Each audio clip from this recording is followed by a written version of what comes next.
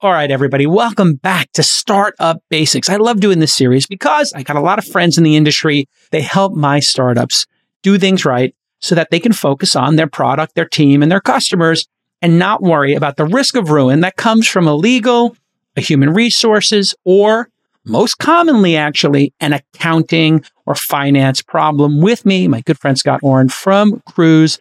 Kruze is an accounting consultancy that does a ton of startups. They got 800 customers, I believe, something crazy like that. Yep, that's us. 800. That's you. 800. Yep. And it's a lot of startups. And man, startups love what you do. You guys always have that white glove service. You take care of the 2-person startup as well as you take care of the 200. So we really are thankful for that. Today on Startup Basics, I get a lot of my startups talking to me about this employee retention credit, ERC. And you hear these like, they kind of sound like drive-by, asbestos, lawsuit people, but people are getting bombarded with emails. Hey, you got to get your employee retention credit. It's free money. It's free money. Don't listen to your accountants. Explain to us what ERC fraud is and why startups and VCs need to be aware of this and to not take chances. Yeah, you got to be super careful. Employee retention tax credits were a COVID era stimulus. And there's a ton of good stuff that came out of that era. Like the PPP was really helpful, kept a ton of startups alive. It did. And there's a couple different versions of the ERC. There's one ERC that if you just started your company after February 15th of 2020, like they gave you a pretty good chunk of cash. We had a lot of companies take advantage of that. Totally legal, totally on the up and up. The other version of the ERC is the one where, hey, your company experienced a shutdown, or there's a government mandate that crippled your company, or things like that, which was very well intentioned. I think about $250 billion has come out of the government in stimulus. But this is the crazy part. $100 billion has come out this year, like 3 years after COVID, right? It feels a little suspicious, maybe, that 3 years later, all this money's coming out. And what's happened is there's kind of these like ERC farms. Like the asbestos analogy is such a great analogy. Like they're cold calling. I don't know about you, but I get like 3 or 4 of these phone calls a day. Nobody knows my number. No office number. We have this great partner, OpenPhone. They're a sponsor here on This Week in Startups. We use OpenPhone, and we got these phone numbers. It's not my mobile phone. Nobody gets my mobile phone. I love it. You got to be careful. These guys are calling. They're like boiler room, and they're trying to get you to. Now, how does it mechanically work? What do they do after they get you on the phone and say, "Hey, do you want to have all your employee salaries from COVID paid back?" That's what they're doing. They're saying like you can get $26,000 per employee, but the twists are they kind of fudge everything. So like, oh, was there a government shutdown that hurt your company? Well, this founder might be like, well, we had to work from home for a month. That kind of sucked, you know. And they'll be like, great, let's file. And realistically, if you were able to telecommute during that time, you weren't shut down. That's not going to hold water. You know, there's a bunch of like just edge cases like this that they kind of, it's just like preying on unsophisticated people. They're sophisticated people. They're super smart engineers, salespeople. They're not sophisticated tax people running these companies, right? No. And so, this is like a specific government program. Totally. And it sounds official and they run ads, all that kind of stuff. And so you just have to be super careful. It's so the fraud got so out of control that now the IRS is openly talking about it. And they have a couple of solutions here. First of all, if you're a startup and you've applied, but you kind of know you shouldn't have applied, you can actually write in and walk away right now, as long as you haven't taken the money. And I highly, highly recommend this. Okay. The second pathway is if you've taken the money, you thought it might be a little too good to be true at the time, but now you're having second thoughts because the IRS is saying they're going to come after people pretty hardcore on this. They haven't initiated this program yet, but they're talking about letting people voluntarily pay the money back and preemptively get out of the crosshairs. So the reason why I kind of want to talk about this is like, we were super careful with our client base and guided people away who, again, they just didn't know. So they're asking about it.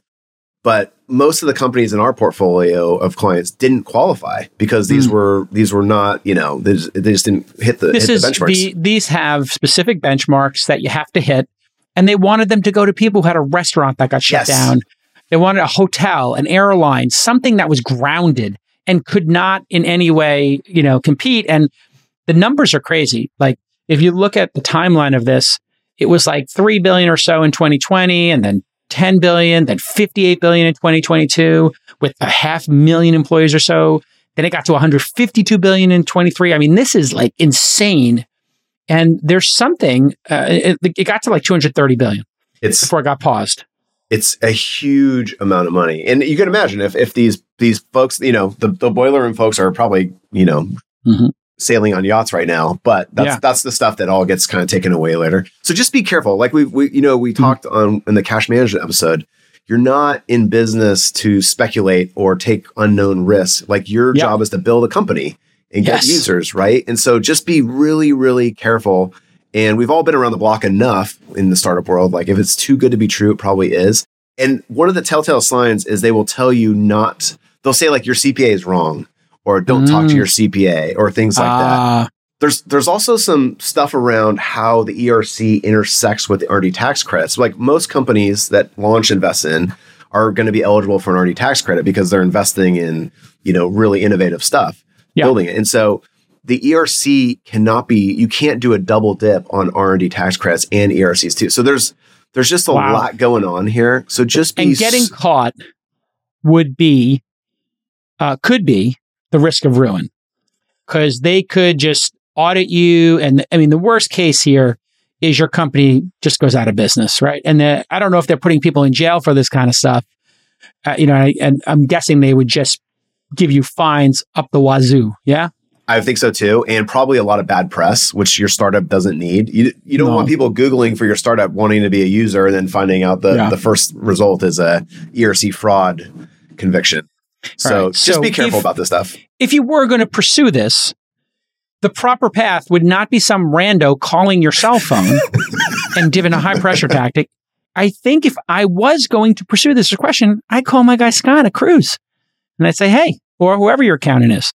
I'd say, hey, CPA. You spent a lot of money going to school to get your CPA, didn't you, Scott? Well, I'm a CFA. Luckily, Vanessa Kruze, the Kruze and Kruze Consulting, is a CPA, and she's the best darn tax person in Silicon Valley. And we have a 25-person team that handles this stuff. So, yes, you want to go through a methodology, a checklist of eligibility. Okay. And then if you are eligible, you want to file correctly. And this stuff even gets reflected on your annual tax returns, too. It's not just like you send in a form and count the money. There's a lot of complexity. This is not a scratch-off ticket, folks. No, and here's the thing about a CPA. CPAs spend a lot of money to get that. And they make a decent bit of coin having a CPA. That's an important distinction. They don't risk it.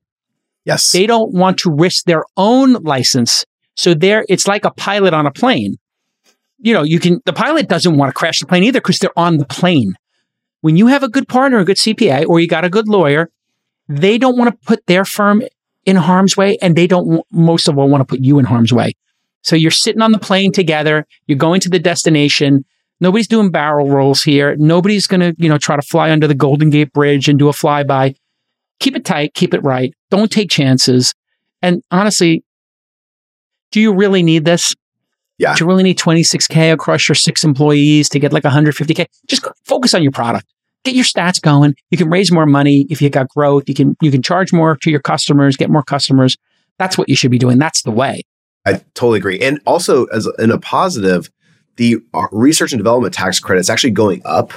Like for the 2023 tax year, so we'll be all doing those next year. Yep. That's going up to 500K. Okay. So if you're a launch company and you're spending, $5 million on R&D, you're gonna get into that 500K zone. So you're gonna be picking up this tax credit in a different. What's the difference between me building software, I'm building my app, and doing R&D for my app? This has always been confusing for me. There's a 4-part test to see if the engineering you're doing on your app actually qualifies for research development. I'm embarrassed. Again, I'm not the tax CPA. Most of the time I know this, but there's basically has to be like in the hard sciences like biology, chemistry, electrical engineering, things like that. It has to be very new. But basically we walk every there are company purposes for this. Yes, and the technological nature of it is important. Exactly, and it has to be novel is the word I was searching for. Yes, but there's 2 other qualifications. So there's elimination of uncertainty and process of experimentation. That's exactly it. Actually, yes, thank you. So those 4 things are, and believe me, the founders because we do an R&D tax credit call with every company and make sure they're qualifying. Because of course, sometimes people are tempted and they'll say, of course I qualify. We actually go through it line by line and make sure, like, for example, you can't do QA. QA is not engineering that's building something novel, right? Sometimes you'll have people trying to throw their marketing spend or crazy stuff like that in there. So if I'm building an app and I'm doing an AI algorithm that's never existed before, sounds pretty novel to me. That feels R&D-ish to me. Super novel. There's also one important thing, which is to get the U.S. R&D tax credit, they have to be either engineers on a U.S. payroll or they have to be contractors who are based in the U.S. Sometimes we'll have companies offshore everything to Poland or Ukraine or wherever, right? China, that those people don't pay payroll taxes on their salary. So the government can't really give you the money back on those payroll taxes. So the goal of this from the U.S. government is to encourage R&D in America and spend and jobs. So that's why they have this credit to begin with. So once again, it's good for you to learn about these things. It's good for you to take advantage of them if you are entitled to them. But you're going to need to go through that process with an expert. And this is secondary to your core business. So you don't want to waste a ton of time on this. If it's a fit, your CPA is going to tell you. If it's not a fit, they're going to tell you that too. Exactly. And like you said, the CPA is signing the tax return. Like Vanessa signs the tax returns. So I've seen her a million times be like, what's this number? Or why is that? That doesn't look right to me, and go back to the companies. And so, because you're right, there's no way Vanessa's ever going to risk her license on some fly-by-night R&D tax credit or something like that, right? So the CPAs who sign these tax returns are going to be really careful. Yeah. And just tight is right, as always. What should a year one startup, just ballpark, you raised your, let's say, seed round of $500K. You got 3 or 4 employees. What should they expect to spend to do their taxes and their finances properly? They don't have tons of invoices going in and out. They're in that product market phase. What would you spend in that first year one of your startup? I would say just to do your accounting is like $500, $600 a month at the very baseline stage. And then the taxes are going to be somewhere around like $3,000. One of the big variables is how many states you're in. So I'm sure you guys saw this in your portfolio, but companies now are hiring in many different states, including Kruze. Like we're in like 25 states, right? And so every extra state you have employees in or a lot of sales in, you create tax nexus, and you have to start filing tax returns in those states and registering to do business in those states. So if a company is very spread out, it's going to be more. But if they're in California, New York, Texas, wherever. And they have to be employees. Now, this is where contractors can be a great way to avoid these issues. If you have freelancers and contractors who are hourly and they're like in Canada or another place, it's not going to trigger that in all likelihood. Again, talk to your CPA. It's talk to your CPA, because if you are buying them a lot of equipment or you're paying for their office lease or things like that, it can trigger things. So there's always the devil's in the details on this stuff. But if you're in a very, one state, 2 states, going to be around $3,000. And that includes the companies you invest in are going to be Delaware C Corps all day long, I believe. So you're going to do your Delaware franchise tax, your California, New York, Texas franchise taxes. One of those additionals are extra. They're also going to help you with 1099s. People forget when you have contractors, you have to issue them a 1099 every year because they need that to do their taxes. And the IRS has pretty substantial fines for not issuing 1099s. So always do that. And then, of course, you got your annual state tax return, the federal tax return. And then there's also stuff like asset filings. Like if, Jason, if you invested in like a heavy equipment company in California, they have to file some taxes on all the assets they purchase, things like that. Yeah. But those are the big ones. Delaware. They might amortize the cost of that. Is that the word over time? They would amortize that on their tax return. Yes. But they also have certain it's called a 571L, where they have to file a small tax rate on their asset base, basically. Got it. Not to get too complex here. Yeah. But so long and short of it, $10K a year, probably what you could expect to pay, keep everything nice and tight. And that's super reasonable. It's money so well spent, because I tell the founders, I'm like, you're buying your time back. Like, are you going to do this? And then the payoff is you go to coffee with someone like you or someone that you introduce them to. Right. And they're interested in the company, and they come back and they're like, hey, I want to give you a term sheet. Are your financials accurate? Can you send them to me? Can you send me your model? Hey, if we get into diligence, are you going to pass all the tax compliance checks, right? Like that's where not like sometimes founders think they can sprint and catch up, but really you can't. Once that motion starts on a fundraising round, it's almost impossible to catch up. So doing it preemptively, we say due diligence ready day one at Kruze. When you come out of onboarding, you are due diligence ready. Like if you have coffee with Jason Calcanis and he wants to invest, you're going to be able to sign that term sheet and have confidence the deal is going to close without a hiccup, right? That's what you want as a founder. It's super important. One of the things we have in our database is reasons to not invest in a startup. We have 25 of them we've identified. 25. You know what? One of the top ones that comes up is, we call it the accounting nightmare. Oh my gosh. And literally, when we're doing diligence, if Ashley or Jackie or Kelly or any of my people check off accounting nightmare, it's like boop, boop. And we have to pause everything. And we say, listen, get yourself an accountant, clean this up. You're doing cash-based accounting. The numbers you gave us for your revenue, we don't know what's going on here. You took a year, you charged one group of people unlimited lifetime subscription for your SaaS. You got other people paying monthly. You got another group paying for a 2-year subscription. You got a salesperson who was selling some custom stuff, and you just did cash-based accounting. Yeah. And so your cash is going like this. When are you recognizing this? You know, if you did a lifetime subscription and it was a one-time for life thing, how does that get accounted for? Okay, you know, this is complicated. I'm not saying don't do it, but how do we know what the actual trajectory of the startup is? We now don't. Yeah. And sometimes that happens after we decided to invest in the company and moved them to diligence. And then now we can't. Now you got to clean it up. How long does it take to clean something like that up after a year or two? I mean, full sprint, a month at least, you know? Okay. And So now you got a month or two, and maybe you only had 6 months of runway, and now you're, you know, basically dancing on the cliff for no reason. Well, unnecessary. Also, I'm sure you were talking about the revenue aspect of that, but I'm sure you see this on the cash-based accounting for expenses where they think they've got 12 months left or, you know, and all of a sudden they pay a bunch of invoices 1 month. And all of a sudden they've got 6 months of cash left because the denominator has gotten so big, right? You know, so like there's no easier way to freak out your board at a board meeting than to cut your runway from 12 months to 6 months because you paid a bunch of invoices, right? And so I have a very simple way to defend myself. I've done this for my entire career since I was in my early 20s and started my first companies. I just have a weekly report. What's getting paid, what came in, how much cash is in the bank account at the time you sent me this Friday email. And then they put everything else in there. But I just like to know, hey, what's the cash in the bank?